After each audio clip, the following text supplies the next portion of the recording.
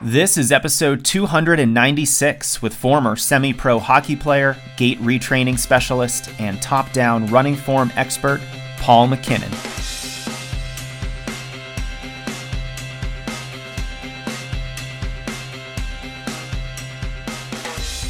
Welcome to the Strength Running Podcast. I'm your host, Coach Jason Fitzgerald, and the goal of this show, strengthrunning.com, and our YouTube channel is to help you better understand the process of improvement. Because when you recognize knowledge as a competitive advantage, you'll be a much better runner. If you're new here, welcome. I'm the head coach of Strength Running, formerly a 2:39 marathoner, and one of my favorite running memories is finishing in the top 10 in New England in the 3,000-meter steeplechase. On this podcast, I share my insights on the sport and speak with the world's smartest subject matter experts to help you improve. I'm happy to connect anytime through strengthrunning.com, on Instagram at JasonFitz1, or on the Strength Running YouTube channel. We're supported by my absolute favorite electrolyte company, Elemental Labs. They make high sodium, zero sugar, and absolutely delicious flavors that are perfect for when the weather is starting to get a little warmer and your sweat rate increases. Prevent the symptoms of electrolyte imbalances like headaches, cramps, fatigue, and weakness with Element. And not to mention, it's my go-to morning drink when I've had a few adult beverages the night before. And they're now offering you a free gift with your purchase at drinklmnt.com/strengthrunning. They'll send you a sample pack with one packet of every flavor so that you can try them all out before committing.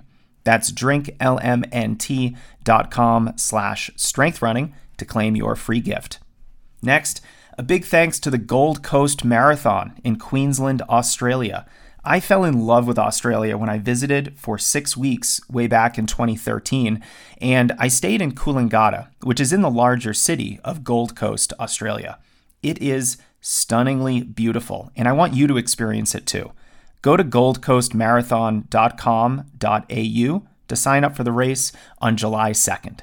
60% of finishers say they've run a PR on this flat and fast course. And there's something for everyone. You can run the marathon, or you can opt for the half marathon, the 10K, 5K. They even have kids races at 2 and 4 kilometer distances. There's also competitive wheelchair events for the marathon and the 10K. Early bird pricing does end on April 28th, so don't wait. Go to goldcoastmarathon.com.au to sign up for your next destination race. My guest today is Paul Mackinnon. Paul is from Melbourne, Australia, and has worked with many high-level athletes over the years to improve their running form. He's a former semi-pro hockey player who traveled across Australia and Europe, giving him access to elite coaches, facilities, training methods, equipment, and ideas. He's now an expert on gait retraining and, as you'll hear, has actually been working with former podcast guest and 219 marathoner Peter Bromka. We discuss his unique top-down approach to technique, the importance of arm swing, which really surprised me, what red flags he looks for first, his favorite cues, and his thoughts on cadence, foot strike, and the forward lean. Don't miss my favorite form cues with our form cues cheat sheet available for free at strengthrunning.com/cues. And now, without further delay, please enjoy my conversation with Paul Mackinnon. All right, it's good to be with you, Paul. Thanks for making the time. It's great to have you. Thanks for having me. It's great to be here. Yeah, I'm excited. We were put in touch by Peter Bromka. He's a former competitor of mine when we were both in college, and I've had him as a guest on the podcast. I looked this up, episodes 95, 195, and episode 216. So he's been almost a regular on the show for his insights on the marathon and especially the Boston Marathon because he's run it so many times. Again this weekend. That's right. You're right. This will come out after he's run the Boston Marathon, so hopefully he's had a wonderful performance. And you've been helping him recently with his form, helping him become more economical before he runs the Boston Marathon. So yeah, I would love to start, Paul, with your approach to evaluating running form. You know, when you start working with a runner, what are you first looking at? What's that like first thing that goes through your head when you start seeing either video of someone running or someone in person? So the first thing I look at is top down. So what are they doing with arms and shoulders, really? So to understand how they are then going to influence down through into the torso and into the legs. So my um, my method is what I would call a top down, but it is probably more a little bit like middle out, and the middle out being torso, trying to make sure or trying to get that in the best position, trying to get it as still as possible. And to do that, you have to work on arms first. So that's why it becomes starting a little bit more of the top down and starting with the arms. From there, like changing that, you'll start to put it in. If you get the movements in the right place and the right angle for that individual, and make the changes, then that influences the torso, and then we can change the shape depending on how they hold their body. And from then, even though all of those things are going to influence what the individual is doing with their legs, then you can actually start to focus a little bit more on leg patterning, where the sequence of movements, and then that's where I'd start with, and then that's kind of the process of how I'd go down. What are some of the bigger red flags that you see more consistently among runners? Are there some things that as soon as someone starts running, maybe two or three big issues right off the bat that you can notice just with the naked eye?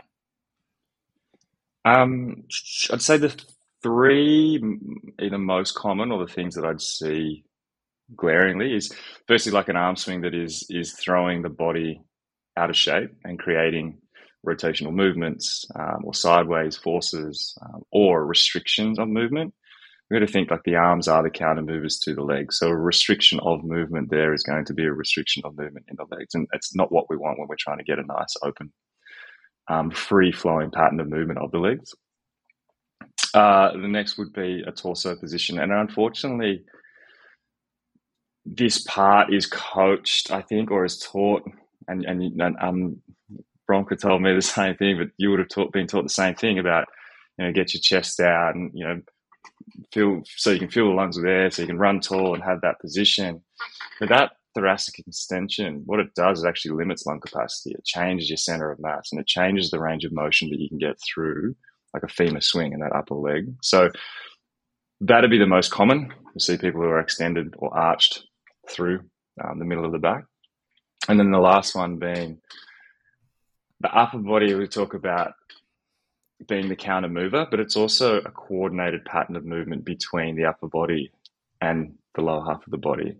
Now we think about there's two parts of the leg that can be coordinated, irrespective of the arm swing. It can be perfect, it can be not so perfect, but it has to pattern into one part of the two parts of the leg.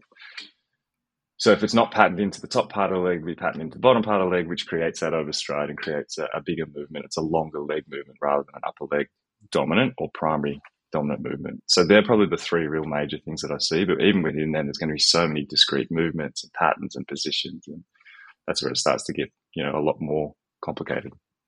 Yeah, for sure. This is such a complicated movement. Now, I've always been taught, Paul, that the arms are sort of like the counterweight to what the legs are doing. And you should really focus on the legs first, and then the position or movement of the arms will follow. And it seems like you have the opposite approach. And I'd love to explore that a little bit more. Yeah, complete opposite. I think if you're trying to create, like a femur swing or a range of motion that we want to have in that upper leg, if you're continually holding your arms down, so I don't want to use Bronca as an example, but we will because we brought him up a couple of times. And there's a message he sent to me not long after. He goes, "How does anyone let me just have my arms hanging so low when I run?" He's been trying to change his leg pattern, his movement, and increase a range of motion. That doesn't influence arms because it's the legs and the ground. So everything in between it can start to influence, but not above. So what we want to start to think about is from top all the way down relates or creates or affects the relationship between you and the ground. So we can't sort of start in the middle and then expect the top and the bottom to be changing. We actually want to go the other way. So with the arms, if we're thinking about them being a counter, in your words, weight, actually more a counter movement. They're not countering the weight. It's actually much more of a movement, a timing, but also something as simple as lift. So when we're running, we're trying to create this flight and float and bounce and spend as much time in the air as possible and as little time on the ground as possible. And obviously that's going to be varied in regards to like the paces we're running. So we're not just trying to bound, but there's going to be a range where you want to be closer to that end rather than on the ground more than in the air. Now, to create lift, you need upwards forces. So if your movements or if your hands are down around your pockets or your hips, or you're creating a downward force rather than an upward swing, it doesn't assist with creating that lift. So you can actually create movements that take away from the ability to get that pop off the ground or that flight off the ground if your arm movements, and then sometimes if your shoulder movements are creating flatter or down movements or sideways movements. So they have quite a fair few roles. And what they don't do is, create power. Like your arms aren't touching the ground, so you can't create any power through them. But what they can do is tell the legs to increase their range of motion or do that increased range of motion faster, so more times. So you kind of set the tempo and set the movement from that upper body, and then you can actually follow on. Now, if it doesn't directly follow down the legs, what you can do is tap back into the arms if they are working correctly. Is this similar to like when an endurance runner tries to sprint? And I'm remembering back to my college days here where we tried to emulate the sprinters and we tried to have this much more exaggerated arm carriage than we normally would, just because it helped with like I made that mistake of saying counterweight earlier. It's really a counter movement, and you're creating this big movement in the top half of your body, and it's almost like your legs have to respond to that. Am I thinking about this in a slightly correct way? Yeah. So the other thing that I'd say, though, if we start to go back into we're talking about geeking out a little bit, I kind of geek out a little bit about physics and levers and that sort of stuff because it directly correlates to it. Some of the things that I'll see within sprinters, I think sometimes the arms are even too big for sprinting. Like if it's a big open angle at the elbow, that means the lever is bigger, which means you have to work harder to go through your range of motion to arrest movement, come back in such a rate of knots. Now, I wouldn't say you want to come super, super tight, or even it's quite difficult because of that force that's being applied through the arm. However, if you can keep quite a shorter lever, you can go through that same range of motion. You can do it quicker and without as much effort. So there's probably a little bit of a coming together. I think even in some cases, some of the sprinters are too big, but what you're saying is, big range of motion, but then it actually ties into more about like what it feels like to you. So you feel like I'm applying all this force. I'm doing this really big movement. This is, I'm feeling fast. When we can pare it back a little bit and doesn't want to have to feel such a big effort and a big fast movement because you still want to feel relaxed at high pace. So there's got to be again, coming back to that, there's got to be kind of a sweet spot in between the two. But yeah, you're correct by thinking that range of motion or that bigger range of motion is a good way for maybe for a distance runner to exaggerate that movement so that they can go, okay, I want this big explosive open pattern of movement. I am now really fascinated with my arm swing, and I don't think my arm swing is very good, Paul. And maybe we can use myself as a case study right now. So I believe my arm swing can be a little bit crossing the midline. I do carry my arms fairly low. If you were to look at me, my elbows might be a little bit too far out to the side just because I'm kind of, increasing my, space across the side of me like that. And, have you seen this pattern among other runners, and what might it tell you about my running form if that's the only thing that you know? We could do a couple of things. So it might mean that you as an individual, without seeing you run, you might restrict the movement because by the sounds like you don't want to come across that midline. And you're like, okay, well, I'm going to stop that movement a little bit, but it's going to be like a little bit more of a shorter movement. So straight away, it could restrict the range of motion that you can get through your legs. What I couldn't tell you, if I didn't see below the hips, I couldn't tell you what pattern of movement you are making in regards to upper leg or lower leg dominant, and therefore where you are striking the ground or the time you're spending on the ground. I could tell you if it would be a little bit more one-sided, like right side dominant or left side dominant, because you could see some rhythms and movements and you might rotate a little bit further on one side than the other. What I would know that if you're doing that real flat sideways movement, you're not getting as much lift off the ground as what you could be. So you're either spending longer on the ground or you're working harder through the legs to create that pop. I think that the easiest way I explain it to my athletes is like, if we use that force direction in an example of jumping, if we throw our arms up in the air to create a vertical force, it allows us to either jump higher or to jump without as much effort, energy required through the legs to get off the ground. When we're thinking about running, we want the less effort per step. It's not so much the actual height, it's making it easier to get off the ground each time. So it's about this movement that comes up. But if you've got that sideways movement, you either have to work harder or you don't quite get off the ground as much. Yeah, that really helps me crystallize this concept in my head because, I've done a max vertical jump in the past. And yeah, you have this very exaggerated, huge upward swing with your arms because it really helps you kind of like open up your body and create that counter movement, like we mentioned before. And now that I'm thinking about it, why wouldn't we want a similar phenomenon when we're out there running? We're not going for max vertical height, but we are going for an efficient, hop from one leg to the other that, does have some vertical movement to it.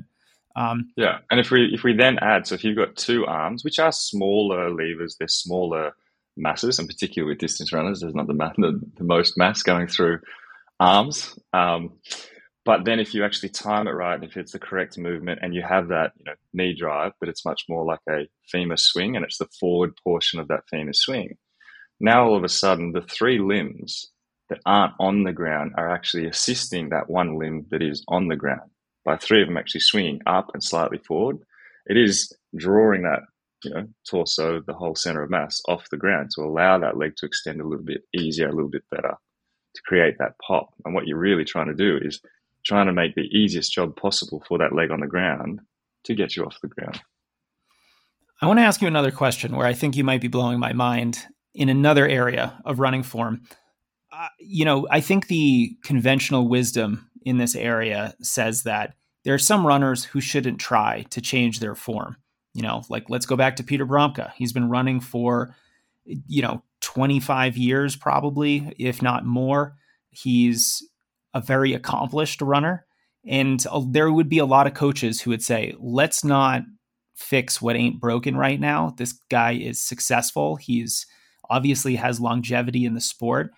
But it seems like what I'm hearing is that there's always something that you can improve. And just because you're either having success or your injury rate is very low, doesn't mean that you should just automatically think that your running form is beyond reproach, right? So how do you think about this concept of, some people just shouldn't work on their form? I think there's a couple of answers to there's a couple of parts to the answer. One being, I think for too long people have relied on, okay, well don't change it unless it's broke, because they're kind of coming from a safe place that they can make changes, when the person is broken, rather than actually everyone who is running is on some spectrum of some sort. Now they might be down the back end of that spectrum because they are broken or they're getting recurrent injuries. And if you get to that point where they're not in that area, what they're doing is they're trying to improve performance. Like when you're going to improve the technique correctly, I think that's another part of the answer, you are going to get a performance improvement. Now, if that means you can run more because you're not getting injured, you're not getting stressed in certain parts of the body, that is going to be a performance improvement.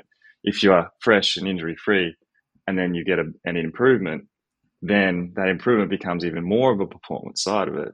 It's just depending on where you are starting on that spectrum. And we think about Bronco, like he's had his limitations through like hip range and always getting sore through that area or getting sore through kind of lower back. So he's been getting it, but it doesn't limit him per se in regards to time off. If you can open that up and change it, then you can actually allow him to get through his sessions or get through his, marathon blocks without having that same consistent, wear pattern or stress loads in the body. The other part to it is I think for a long period of time, because it has been, feet and legs first, it's understandable why I think running technique hasn't always been like the first place or first port of call for change. But I personally think it's kind of low hanging fruit. It can actually be changed quite easily.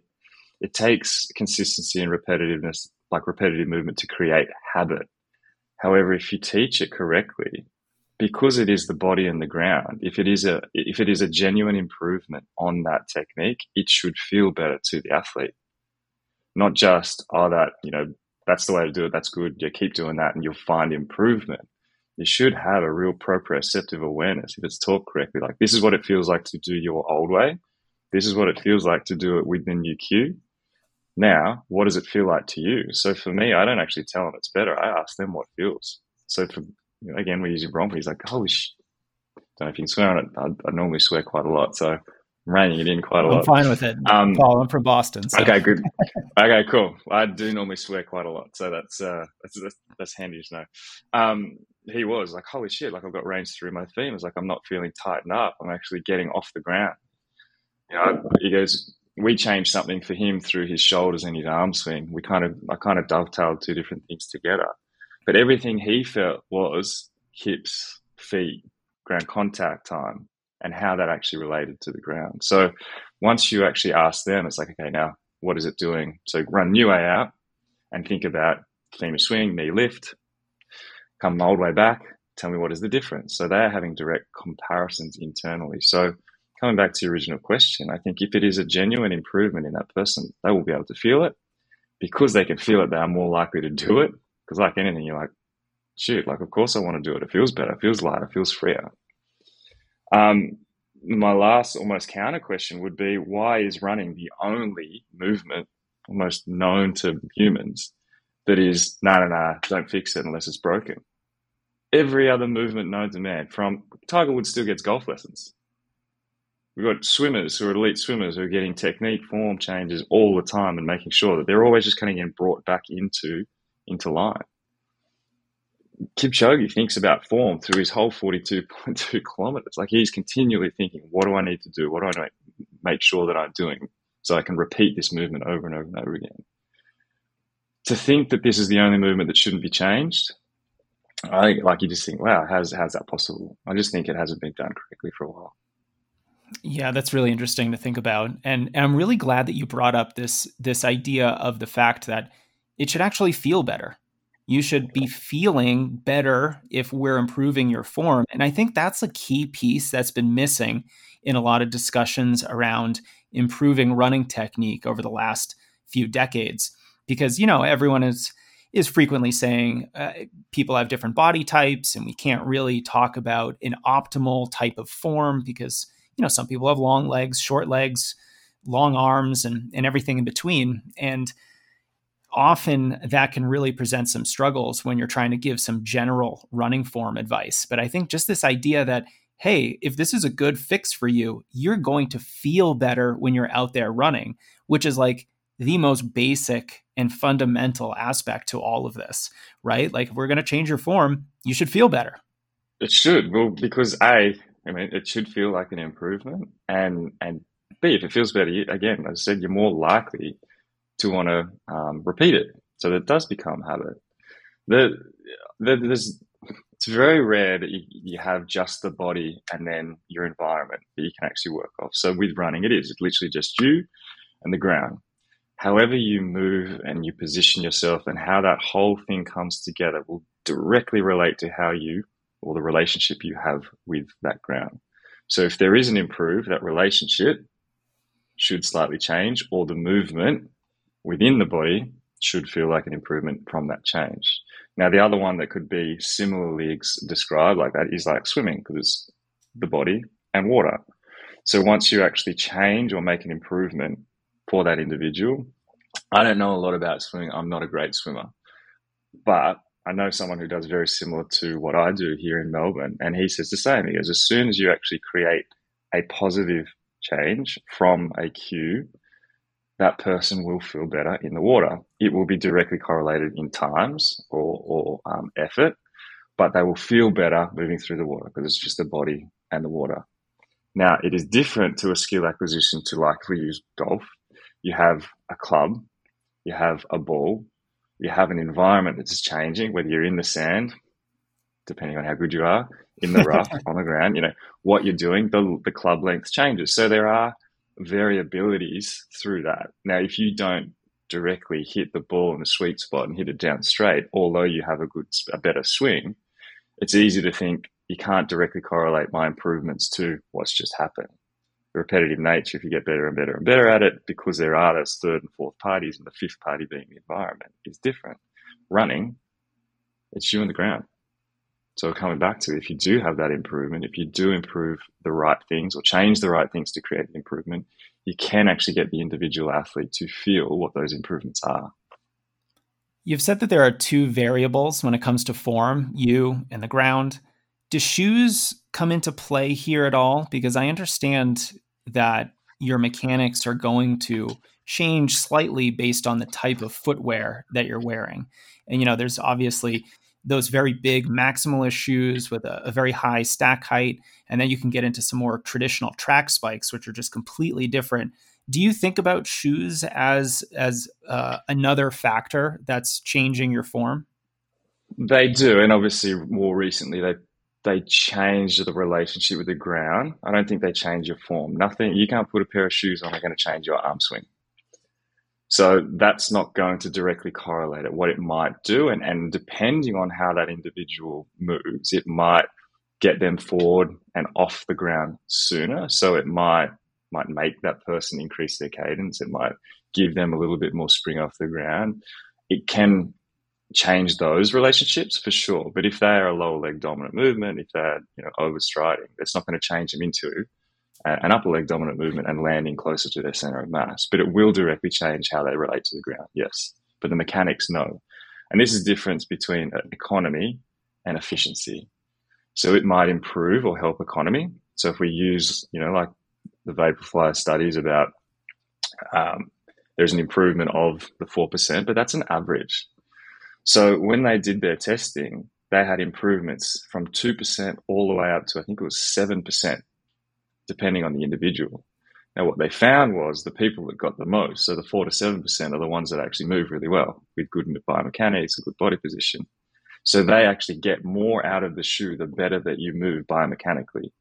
Now, you still get an improvement in economy from the shoe if you are, overstriding, or if you're spending a lot more time on the ground than what you wanted compared to the flight time, but nowhere near as much as the top end. So it can improve your economy and you get more improvement in economy, but it doesn't change your efficiency. And the efficiency is more about how you do that movement, whereas economy is how much it costs you in energy sense or oxygen sense. This is making me think that runners should probably spend $300 on a form evaluation with some cues and technique fixes before you spend the $300 on a fancy pair of shoes. So I've got this. So the guy, there's a guy called Chris Cook who is a senior foot developer at Nike, and he does a lot of the Vaporfly, Alphafly design. So he's the guy, and he came across me once. What was it about? Probably 3 years ago now, because he wanted to do some form stuff. He's very, very, very intelligent and very inquisitive just about how to get more improvements. And it was on the back of this whole 2 to 7% change. It's like, okay, well, if we've got these athletes who are moving well already, how can we actually bring some of our other athletes or just general individuals actually getting closer to that 7% because of movement patterns? So he went and saw a few people, I'm pretty sure. And then he did a session with me over online, on FaceTime. And in the very first session, what I'll do is I'll get the person to do the proprioception awareness and getting them feeling what they're currently doing so they know what it feels like to do their old way. Teaching the cue, I got him comfortable with the cue and then compared the new way versus the old way. And what I did and what I do in all my sessions is it's over like a 40 meter, 50-yard kind of length, and I'll get them to run out doing their new way and I'll get them to run back doing their old way, and I'll count steps. So it's just got into this, I'll always just count steps over and over and over. And for him, it was like 44 steps old way and 40 steps new way. So there's a 4-step difference in how much or how many steps it took him to get from A to B and then B back to A. So there's a 10% difference. And I said to him, I never thought I'd be telling the guy who makes the 4% that I just got him 10%. You're like, shit. Yeah, like, and it's genuinely like how much you can actually get, like from real low hanging fruit, and then it just becomes less and less and less as to like how much you can get out of it. But there's still improvements, and there's a lot that can be lot of improvement that can be got from technique for a lot of individuals, or you're thinking about like higher end people, like people like I work with, Galen Rupp and Brett Robinson, Emily Infeld, like they're trying to get micro improvements, or they're trying to bring themselves back into a position that they're actually moving really, really well again. So that becomes, smaller benefits, but still for them, they're big benefits. Yeah, I really think that this is the next frontier in improving performances, precisely because so few athletes have really gone down this road and had their form evaluated by a professional and really tried to work on their technique. I think like you said, there's a lot of low hanging fruit here. One thing that you said earlier that I'd love to highlight, you mentioned, how it's easier to learn these habits when you're first starting to run. Can you talk about the differences that you might have to incorporate with working with, say, a new runner versus a runner with a quarter of a century of experience? I think there's a few different things to it. So someone who's say like yourself, who's run lifetime runner, has got many, many miles under their legs. It's not just about the habit that you are creating. It's also about trying to make sure that we do it in such a manner that it is a safe environment to go small change by small change by small change. So you can actually adapt and adopt over time until we get to this point. And you can see your point from A down to like end point being quite a significant change in some cases, but we've taken it in a gradual process. Now, if you think about a lot of the things, or a lot of the changes that are normally thought about, the first one, and we haven't mentioned it for a reason, is foot strike. That's normally the first port of call. It's like, you're overstriding your heel strike, so you change your foot strike. There's a reason why that person is overstriding and then landing in that manner, and not changing that. By changing that, is not changing the mechanics that create that. So what you're trying to do is put this square peg into a round hole. Like, okay, land here, get closer to your center of mass. So there's a reason why that person's doing it in the first place. And by doing that change, A, is not going to stick. B, it's going to cause a lot of stress on different parts of the lower leg. I think it's like 90 to 95% injury rate for someone who changes or focuses on a foot strike pattern change, because you're just loading completely different areas with the same type of movements. You're just adding a lever, got braking force, and you're putting it in a different area that's just not conditioned. So the gradual process, and again, of that kind of the top down, it's like with small change, which will change down the bottom, small change will change down the bottom, small change, until you get to the point where you can actually make that change. For someone who is just starting, they don't have any of that. So they have zero conditioning in zero parts of their body in zero manner. So you can go, okay, we could actually probably make quite a significant change.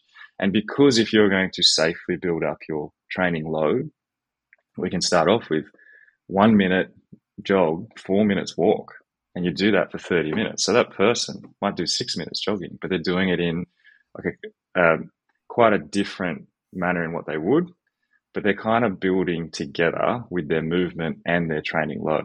Because you've got to think, I always think about training loads or load being two pillars. One pillar being, what you do weekly, whether the mileage, the intensity, the frequency of it, and the other load being how you take each step. Now, we can actually manage both of those loads. More often than not, the only load that is really managed is, how much, how frequent, how fast. And it's like, we're starting to get a bit of an injury, or we'll back off this. But we can actually change this one as well. Now, we might have to both back off both, or we might be able to change and kind of manage and manipulate those two different loads. You might not have to back off so much if we're actually changing where that stress point is as a result of your repetitive movement patterns. That's really interesting. And to me, it reminds me very much of, in the weightlifting world, there's a strategy called reps to technical failure. And so you're lifting weights, and you don't lift till failure. You don't lift until you've done a certain number of reps. You lift until you can't do it with perfect form anymore. And so it sounds like you're doing this with running with some of these newer athletes where, they're only running for a very short period of time. they're including walk breaks afterward, but the time period where they're actually running, they are running, quote unquote, perfectly, or as perfectly as they Or as can. good as good, yeah. Yeah. Yeah. And there's that really important learning process that goes along with it that I think can be quite powerful. There's a fair few. I mean, there's a lot of coaching groups around the place now, which is really positive. Some may not be overly positive, but like at least there is some really great coaching available for athletes in regards to if they're just starting or if they're trying to do their marathon. There's a couple of really good ones around here that I work with or I refer to, and I've spoken to a few of them about similar things. It's like we give athletes like a training program, training structure, and maybe they've got repeat efforts, or they've got like a monofart, like whatever it is about efforts, and say they've got 400s and they've got a specific time that they're supposed to meet. And normally we think if they're not quite making that time, a good coach will just go, okay, no, just stop. Like you got to your 8th, you can see like you're not quite getting, or you just missed out by a second or so, like you're done. However, what I'd see is up until like rep 6, form goes out the window and it's just trying to hold on to the pace. And then for 6 and 7, they might hold the pace. So that's okay in training, scheduling. But now what they're doing is they're practicing just getting through rather than, no, okay, well, you've got to rep 6 with really great form. 7 started to fail a little bit. That's the time you're done. And that might be just because you're fatigued. It might be you didn't sleep. You might be dehydrated. It might be you just can't hold it for that long. The next day or the next week, you might be able to get to 8 with really good form. Cool, done. So it's not time-based. It's actually form-based. And conversely, they might be able to get to 8 and they're still like in holding really good form, but they're starting to drop off on pace. Same thing, okay? You can't hold a good pace and the form, so that's kind of done. So actually using that reps to technical failure is a really good way. I hadn't heard it put that way, or I hadn't heard like that's a real method within powerlifting, but it is a really great way to put it. So it's not just about fatigue or time failure, it's technical failure too. Yeah, for sure. I mean, I think it's especially important for, very competitive runners where they're doing potentially longer, very challenging reps where, if your form is not pretty good for, 1,000-meter or a mile repetition, and you're really trying to power through that, you could potentially do some real damage. And I think this strategy is likely more helpful for the injury-prone athlete who can't really power through, maybe the last rep. For someone who like never gets injured, I might be a little bit more flexible there. But I think that's a really helpful way of thinking about running workouts, sort of as an aside for our listeners here. If you are very injury prone, this might be a nice way of thinking about when to cut a workout. Paul, I'd love to move on a little bit to cues. I love cues. I've used cues for a very long time in my coaching practice. I know you do too. In your mind, how do you define a form cue or a running cue? A specific movement or position for the athlete to hold that will improve or create change within that athlete. So that cue doesn't always have to be a movement based one. It can be actually that position. So it's a static position, but it's a static position in comparison to the one that they are holding. Now that position will create different stress points, or you'll need to load differently. So you can actually utilize that awareness or that contrasting method or model between new way, old way for the athlete to feel it. Yes, there are external cues and internal cues, but we're thinking more about how to actually create it within that individual, just to create just a contrasting feel, rather than thinking about it in a external, internal. How do you use form cues in your practice? Are there any ways in which that you really like to give runners form cues, or even are there ways in which runners shouldn't use form cues in their training? Insofar as what? So what do you mean by how do I use them? So with your athletes, if you're with them in person and they're, you're on a track, say, and you're running 50 yards or meters at a time, are you just verbally giving direction to these athletes, or are you demonstrating a cue? I guess it depends on the cue. Could you walk us through a few examples? Well, and it can be anything because each individual, like I'm from a teaching background originally. So I did physical education teaching with sports science, biomechanics as my minor. And you start to realize that each individual have different learning styles, different learning techniques, and even just the language that they use will determine what language you can use in return. So whether it be,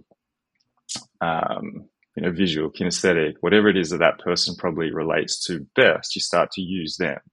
Now, trying to use everything within the toolbox just to try and make sure that they are aware of what they are supposed to do. So in some cases, it will be like if it is in person, it might be with permission, of course, like directly actually moving them in a manner to get them to feel which range, what line, what direction, or actually trying to create change through it. Yes, also showing so they get a visual, and then feeling the difference between them. And sometimes even recording them to say, okay, look at this, you're doing it, but you could actually do it more. Because so much of perception versus reality is so off that if there is a change, it often feels so exaggerated for that person until they see it and go, oh, geez, that looks normal. Or that actually doesn't look like I'm doing much at all. And you go, yeah, you can actually go further. Oh, shit. So that person can actually utilize what they are doing in a visual sense to then create even more change. But again, going back to it, using anything possible to make sure that they're actually going to get that change rather than, no, this is the only way it could be done. It's like, okay, well, how else can I think about it? It might be explaining it in a completely different manner for that individual. Or if they've got a different sporting background, using that example, trying to actually work out how to actually relate it back to their experiences, or even in like sometimes thinking about it in like where they work. We're talking about like that whole top down. For someone who comes from, and this is a weird one, like from a corporate background, it's like using a corporate structure to be able to understand like how this each feeds into each other so that they can actually get like a real direct correlation in their own mind about how that actually relates. So it's just using anything you can to make sure that they understand it so that they can then implement it. Yeah, Paul, I love this idea of perception versus reality because I think every runner has had that experience of thinking like they look like Kipchoge when they're out there running, and then someone takes a video or they see, some race footage and they're like, "Oh my goodness, I do not look like Kipchoge." And it can be a very humbling experience where you're brought back down to earth. And I think we shouldn't trust our perception of how we look when we're running because it's not necessarily an accurate reflection of our real movements out there in the real world. And so I think this idea of just getting some video of yourself and using that for feedback is at least for me, like that really resonates with me because I want as much objective feedback as I can. And I think the video is probably the most valuable type of feedback that we can have because it's, the video is not going to lie. That's how you're moving. So I like their optimism, the individuals that think that they're moving like Kipchoge. It's always nice to hear, like they're optimistic about their movement patterns, which is really cool. But as you said, the perception and reality between the two are normally very, very, very different. And the videoing themselves, so I'll often just recommend anyone who wants to get an understanding of what they're doing to record themselves. So they do have a little bit more of a better perception. The gap will be then, oh, how do I change it? And it's more like, geez, like that doesn't look at all like where would I start, which is fine. And also the online stuff that I've got is very much set out. So I'll actually, each video sets out to say, okay, record yourself, have a look what your arms are doing, kind of explaining what to look at. And then going through all those cues in regards to like top down. So it's it's a little bit more generic than what it is if I was to do one-on-one, whether it be on FaceTime or whether it be in person. But at least it gives them the process and it gives them an opportunity to actually get an understanding of what does that look like? What movements are being made? What position am I in when I'm running? And how does this all directly relate to each other? Because then it does give them that proprioceptive feedback. Do you have maybe 1, 2, 3 near universal cues that most runners would likely benefit from that we could talk about here? I know everyone's a unique N of one sort of case study on themselves, but from your experience working with a lot of different types of runners, what are some cues that most runners might benefit from? I think, we started with that arm swing, like firstly actually getting that arm swing in the right position, moving in the correct line for the individual. So when you think about each individual differences, like trying to say that everyone should swing their arms in a straight line goes completely against the anatomy of each individual. So the glenohumerus joint, the ball and socket joint, the socket portion does not sit at 90 degrees. So to create a 90 degrees, we actually have to retract scapulas to put ourselves in a position like you're doing now to create a straight line. Now, what you're doing is you're stretching through the chest, you're putting tension in the shoulders, which is going to restrict movement. So we want to actually then start to try and find the correct line for each individual when they're in their neutral shoulder position and swing on that line, so that they are swinging on their joint angle with a movement that is allowing that lift. So already you're starting to create a lift movement or an up movement from that swing. Now, if you swing too straight on the backswing, what you will do is you'll tighten up through scapulas. So you're actually thinking about, how do I actually create a line, or what line is my joint on, so that I can actually swing without tightening up through there. Now, for some, that kind of thinks almost or contradicts what was definitely what a lot of people have coached about swinging a straight line, get everything going in this straight line. But it's our torso that we want in good position, because this holds the majority of the mass. And by swinging on our joint angles, it allows this to be in good position and switched off. Because the other thing is, be relaxed through your shoulders. But if you're going to try and swing straight, there's no way you can actually be relaxed anymore. So it's trying to find the correct line for each individual, and that's what I'd call like a running triangle. And each running triangle is slightly different, and it's about trying to find yours and then trying to create the correct swing on that joint angle. And I'd suggest, I was thinking about the amount of people who'd turn up with, like a really, really good to perfect swing. 1 in 50. Wow. It's that low? It's that low. I'm definitely in the 98%. Yeah. It's not that, like it doesn't just go off to horrible. Again, there's that range, but there's for the majority of individuals, there is improvement to be had simply from actually getting a good arm swing. And it's how you hold, what angle you hold that, not only in the shoulder, but also what angle are you holding between lower arm and upper arm? Because the lower the arm is, or the bigger that angle is. So if we're thinking about, run at 90 degrees, we've got to think about our center of mass is towards the wrist now. And so that lever becomes longer. And it's hard to swing up or create lift with a longer lever. So the more open you are through that elbow angle, the harder it is to create that lifting movement, and the more likely you are to restrict movement. Now, if you go the other way and you're actually super tight, then what you're doing is you're creating tension at the other end. So again, we don't want to just be up here and holding and just like tightness through here, because we do want range of motion and swing. But what we're trying to do is create a shorter lever so that lever is easier to swing. Yeah, I definitely think I am the large elbow angle type of runner. I think I need to tighten that up a little bit, as well as, improve my, I know semantics, like words matter, like tighten it up. You can actually get tight. So it's like close the angle in, closing the angle. Yeah. Because it can, people give meaning to words that, that they think is correct. So you've got to be really, like the way I explain it to individuals, like really clear and concise. So there's no room for wiggle room, or there's no room for play. Not that they have to be strict and structured and it's like, no, you do it like this in a robotic form. It's just like, don't give the individual an opportunity to kind of, express themselves in some jazz movements. Like that's not what we want. We do want some clean and clear movements within their parameters, because each individual is very different in limb length, and then body position and history of exercise.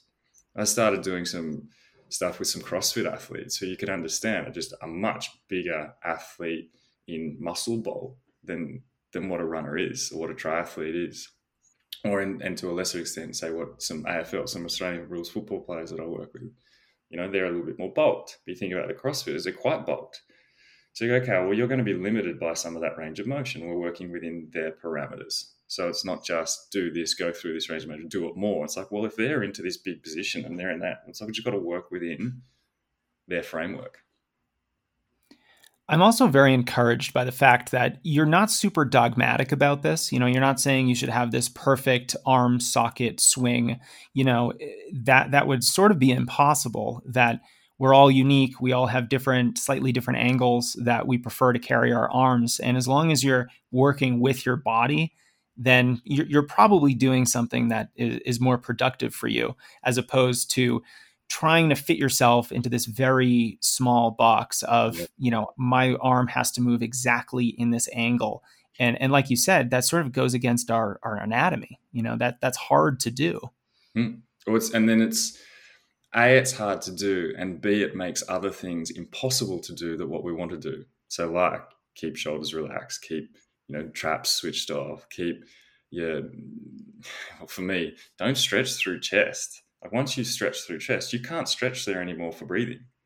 So my whole thing about, arms back, shoulders back, chest out, so you can feel it with air, it limits capacity because you're already stretched where you're going to stretch. So all it will do is go down through diaphragm, and all you've got is diaphragm breathing rather than actually being able to have a full, complete breath, both sides, top and bottom. So once we actually change something that into a structured straight, you're actually limiting what you can get down the chain. Paul, I have a lot to think about running form, about my own form, about how I've been thinking about technique over the years. I would love to ask you a couple rapid fire questions with maybe some shorter abbreviated answers. I'm not great at short answers. I'm sorry, but yeah, I'll do my best. I'll do my best. We're going to do the best we can. So these are some big topics within the world of running form. There are also issues that I know a lot of listeners are going to be interested in. We have not talked about cadence. Do you recommend a certain number of steps for this metric? How do you think about cadence? That I can do quickly and short. No. So cadence, the specific number, which I don't mention very often because I think it's pretty silly. Each individual is going to have a different range to go through, from easy pace through to 400s. We're not going to have that magical number. And it's going to be determined by leg length, mechanics, range of motion. So to tell someone to be at a specific number and that's going to improve the mechanics, for me, it's pretty dogmatic. So we use your word. So it's like, oh no, you need to be at this number. You can have, so for example, so often, say like 170 would be a low number, but we could be the exact same height. You could be moving perfectly, minimal ground contact, maximum flight. So to run at an easy pace, you don't need to take heaps of steps. And it is a really good, efficient, safe movement. Now, I could be running horribly, big overstride, increase ground contact and braking force, and have 170. We've both got the exact same number. So the number is just an output, much like pace. So for me, using cadence as a measure of change is as silly as using pace as a measure of biomechanical change.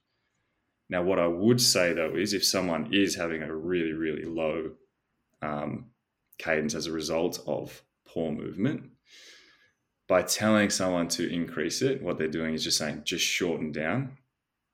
It can decrease the amount of impact per step and then therefore the ground contact. But what they're doing is they're doing their same movement more times. And what they would have to do is to restrict movement elsewhere and tighten up just to increase that cadence.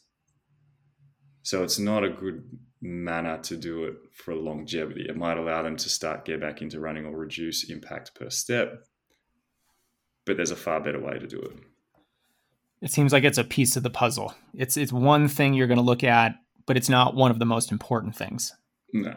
And like to think of where the number came from, it was like as a study of 10-kilometer elite runners, and they were racing each other, and they're all running the same pace. And elite runners are all pretty similar height and stature. So it's no surprise that at pace that they were running with a similar cadence. Now, to say that someone who's a novice or intermediate runner doing their 40-minute easy run has to have the same number of cadence as those elite runners running a 10K run, like for me, it's like that does not make sense. So to tell someone to do that, they're just going to try and fit, again, square peg, round hole, and go, okay, I'm just going to try and hit 180. Now, a lot of them will either run too fast or they tighten up their stride and they're like, oh, that just feels kind of junky and it's really hard to do. And there's a reason for it, because it's not the right way to do it. What about foot strike? I know you've mentioned it briefly. It's not really something that you focus on too much, but do you have any general guidelines on foot strike? Yeah, look, it's a hard one, because there is a foot strike that I think is best case scenario. Like, we're using a spring-loaded, stretch-shortened cycle to create bounce and flight and flow. And the only way to do that is to actually, have a good mechanic, land midfoot, use that calf Achilles complex to actually, as a rubber band, to actually use that kind of catch and release feel.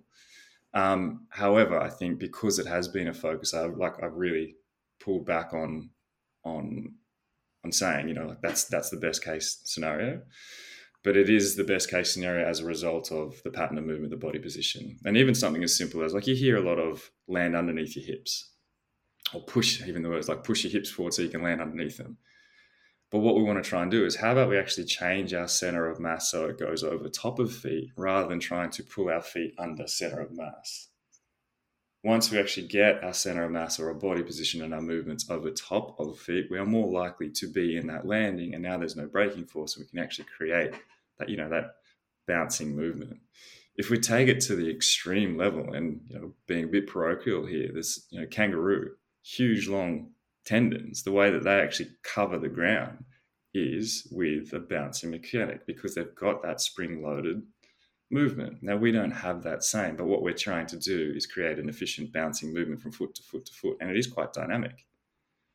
And the only way, or the best way we can do that, is to utilize all those muscular tendon bone structures in the foot, Achilles, and lower leg to actually kind of take and go. Yeah, this reminds me of, 2010 when Born to Run came out. And then all of a sudden, everyone wanted to change their foot strike to a forefoot or a midfoot strike.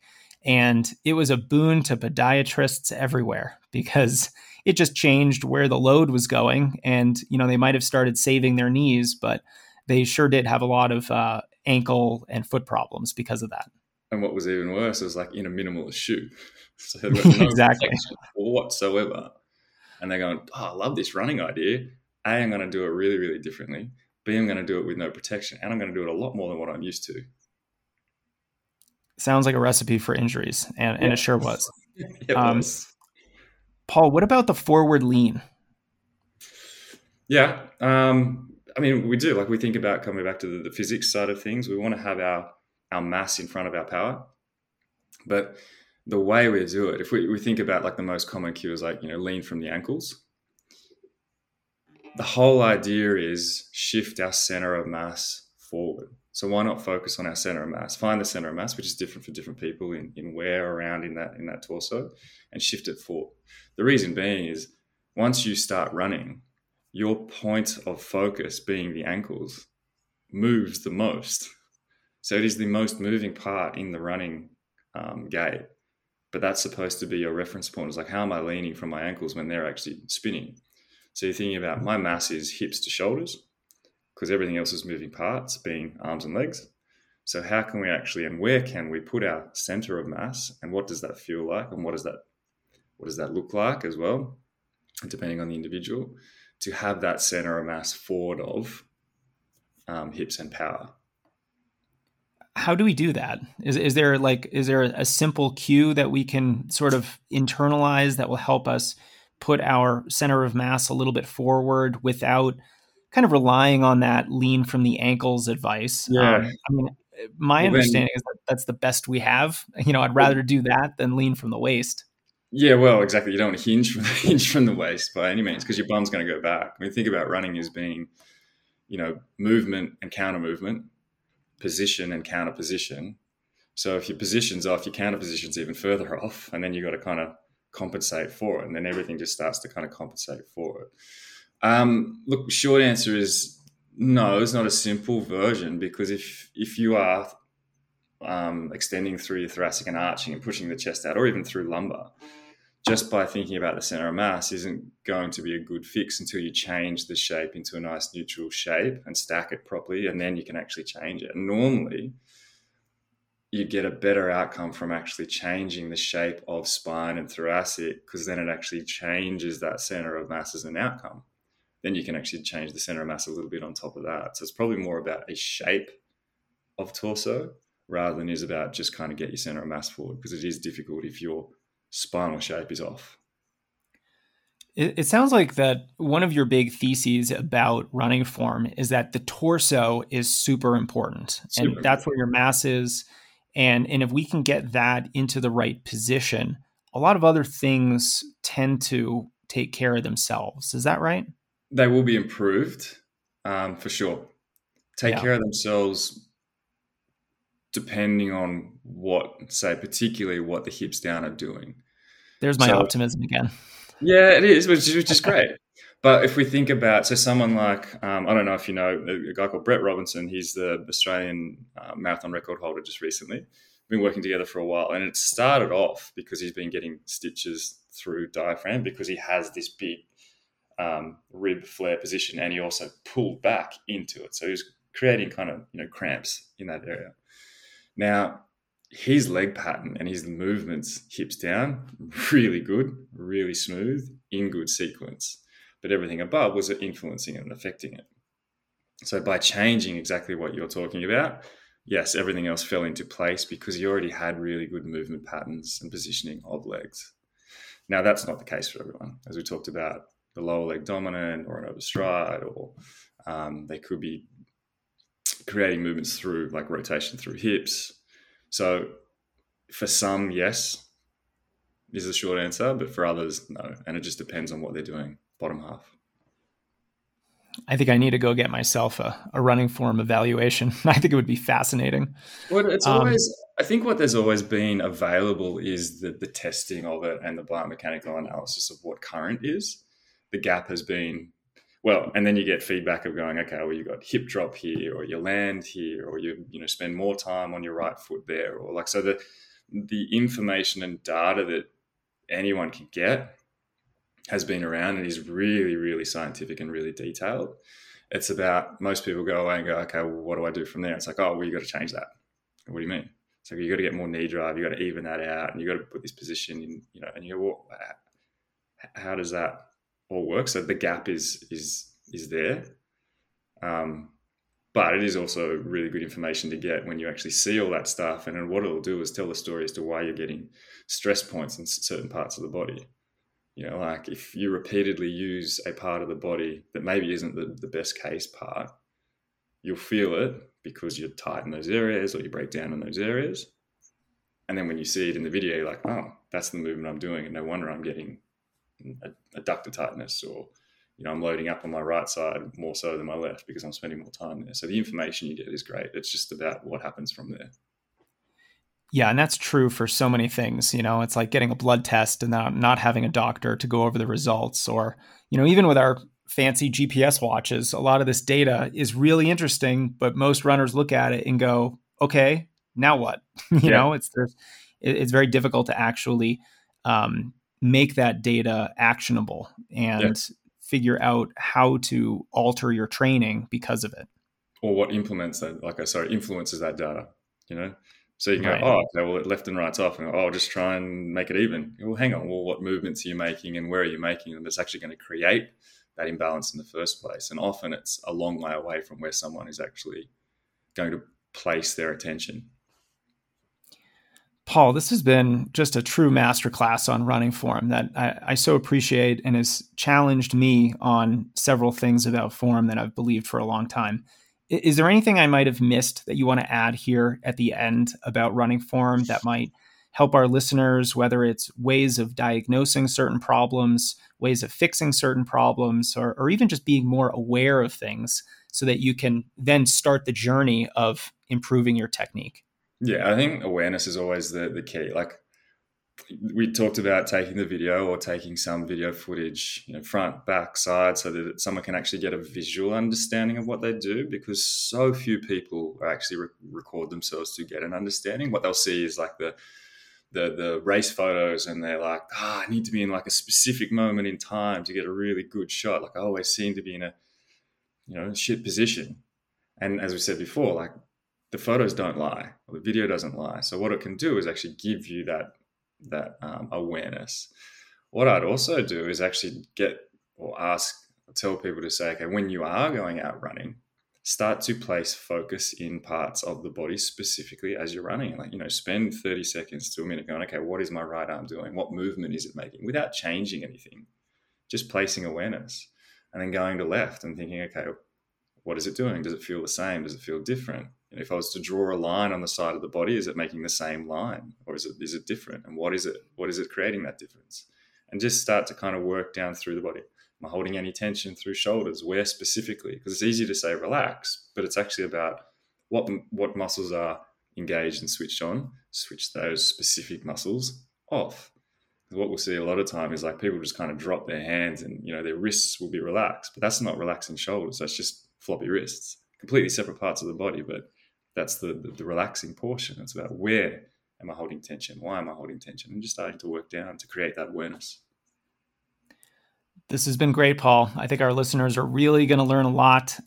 If they want to learn more about you, to continue their learning about technique, are you on the internet somewhere where they could find out more about you and what you offer?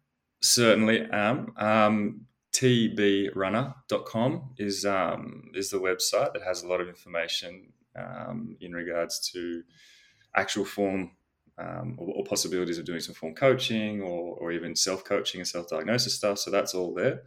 Or even just something as simple as like on Instagram at The Balanced Runner, all one word. I'll put up stories of athletes that I work with, some tips every now and again, or just like some old way, new way videos for people to see the positive changes that can be made, even just in one session. So there's all sorts of different stuff on that. Awesome. Well, I'll include show links to that on the Strength Running site. So if folks don't remember what those links are, you can just find them on Strength Running. Paul, thank you so much for your expertise today. My pleasure. Thank you for having me. It'll be fun. And there we have it. Thanks for listening. And if you'd like to pay it forward, please rate and review the show, share it with your running friends or club, or you can invest in a training program for yourself at strengthrunning.com/coaching. You can learn more about form cues, how to implement them in your training with our free form cues cheat sheet at strengthrunning.com/cues. You can also support the show by supporting our sponsors. Use their links and discount codes to support the podcast and indicate to our sponsors they should continue sponsoring the show. First, let's get you some free electrolytes. Our sponsor, Elemental Labs, is offering a free gift with your purchase at drinklmnt.com/strengthrunning. And this does not have to be your first purchase. You're going to get a sample pack with every flavor, so you can try them all out before deciding what you like best. Personally, watermelon is my favorite.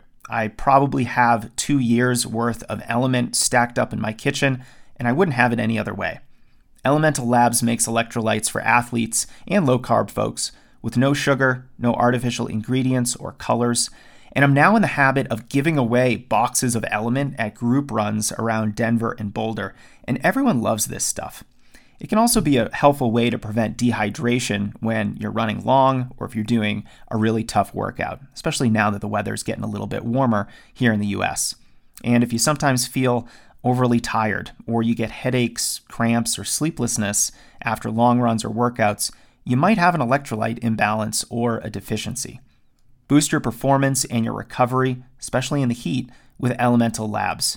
They're the exclusive hydration partner to Team USA weightlifting, and quite a few professional baseball, hockey, and basketball teams are on regular subscriptions. Plus, I admittedly like to have some Element if I've had a few adult beverages and I want my morning to feel a little smoother. Check them out at drinklmnt.com/strengthrunning. You'll get your free sample pack gift with your purchase, and you can get your hydration optimized for the upcoming spring and summer seasons. We're also supported by the Gold Coast Marathon in Queensland, Australia. That's coming up on July 2nd.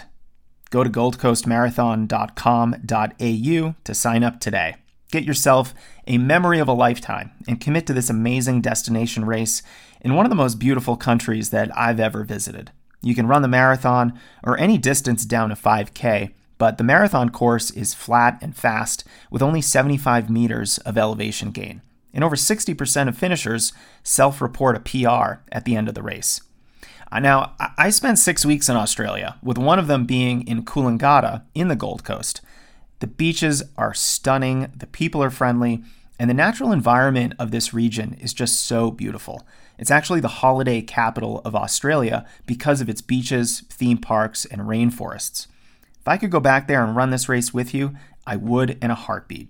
The Gold Coast Marathon is a World Athletics label road race, and this will be the 43rd running of it.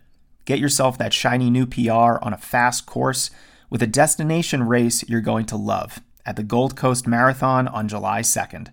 Learn more at goldcoastmarathon.com.au, but don't wait because early bird pricing ends on April 28th. All right, that's our show, runners.